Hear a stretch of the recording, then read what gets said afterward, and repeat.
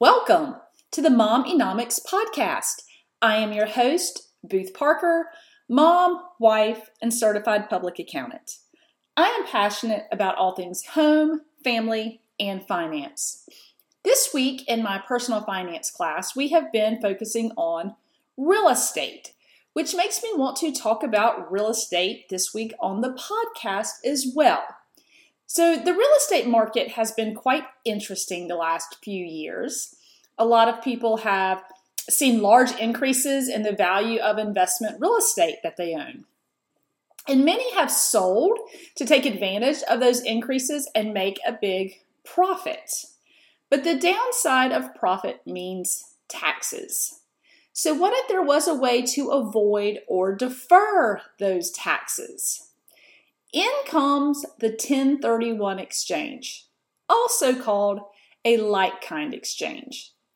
You need to know about how this works before you sell so that you can plan it all out correctly.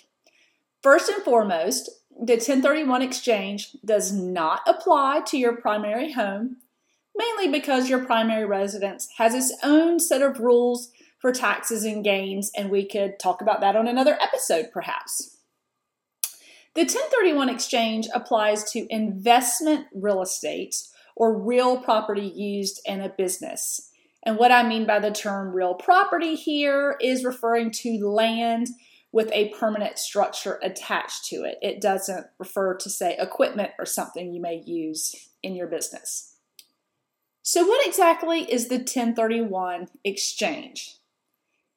In a nutshell, a 1031 exchange is a swap of one property for another that allows the capital gains taxes to be deferred.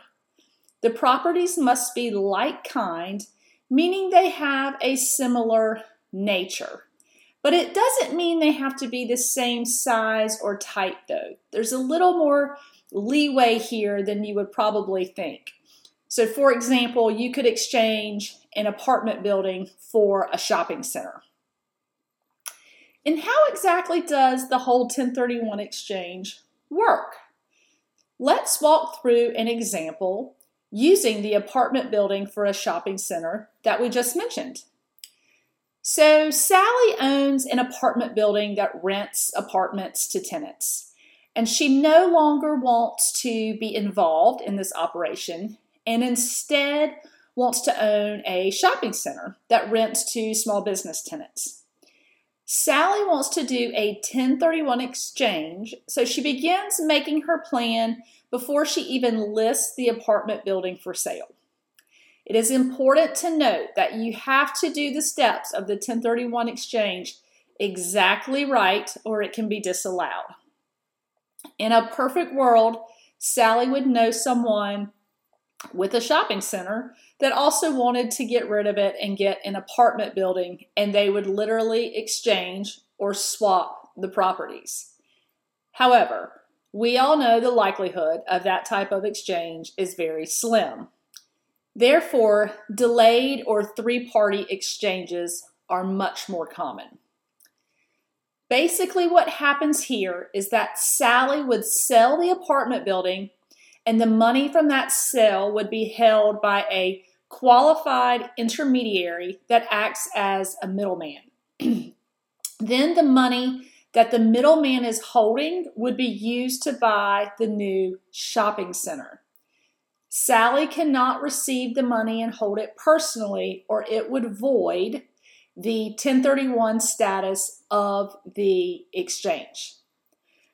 That sounds pretty simple, but there are some very specific timing rules that must be followed. The first one is the 45-day rule. This states that within 45 days of selling the old property, in this case the apartment building, Sally must designate in writing to the middleman the replacement property.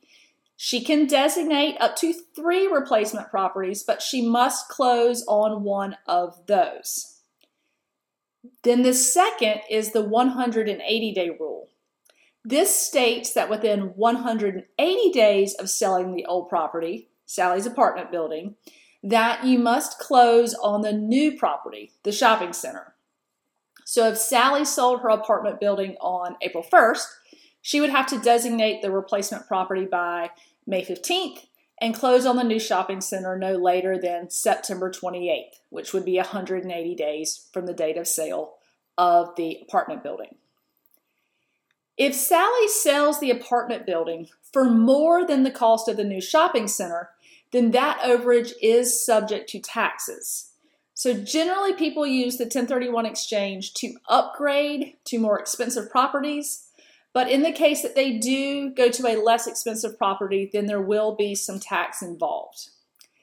And there can also be some tax implications if there is a loan on the properties and a decrease in the total loan amount occurs from the old property to the new. That gets more complicated, so we are not going to dive all into the weeds of that here. So continuing with Sally's example, let's examine how the deferment of the capital gains tax works. Let's say Sally originally purchased her apartment building for $500,000. We are going to ignore depreciation in an effort to keep this example straightforward. When she decides to sell her apartment building, it is worth $750,000.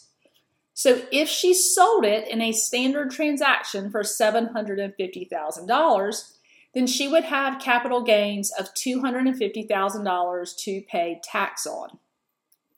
Say the new shopping center she acquires in the 1031 exchange has a purchase price of $750,000. Generally, Sally's basis, essentially her cost for tax purposes, in the shopping center would be the $750,000. However, in the 1031 exchange, her basis in the shopping center will be the $500,000, the original basis of the apartment building. And remember, we are ignoring depreciation, keeping this example nice and simple. And that is how the capital gains is deferred. Sally could continue doing 1031 exchanges, or she could outright sell the shopping center. If she decided to outright sell the shopping center 5 years later and sold it for $1 million, then her capital gains would be $500,000. The $1 million selling price less the $500,000 basis from the 1031 exchange, that original basis in the apartment building. Had she not bought the shopping center in the 1031 exchange and had the $750,000 basis, then her capital gains would be $250,000, and she would have recognized capital gains of $250,000 when she sold the apartment building as well. You may be asking, does this work with a vacation home? The short answer is no, not anymore. There are some technicalities still lingering, but generally speaking, that ship has sailed. However, if you have a home that is, say, an Airbnb and it generates income, then that would most likely qualify if it's set up as a business or an investment.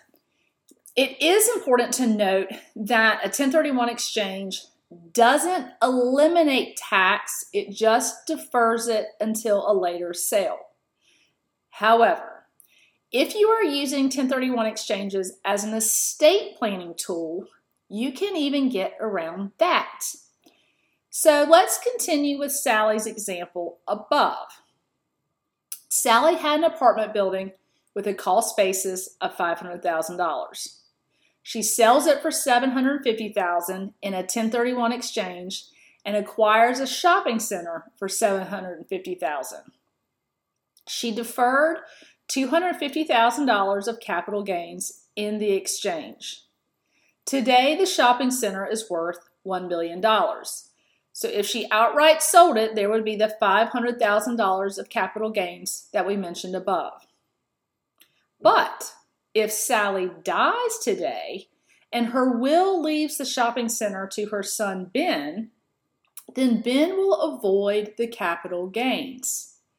How, you may ask? Because Ben will receive what is called a step up in basis when he inherits the shopping center. That means Ben's basis will be the market value at the time of Sally's death, the $1 million. So if Ben then turned around and sold it for $1 million, then he would have no tax liability on the sale. How about that? Definitely some food for thought.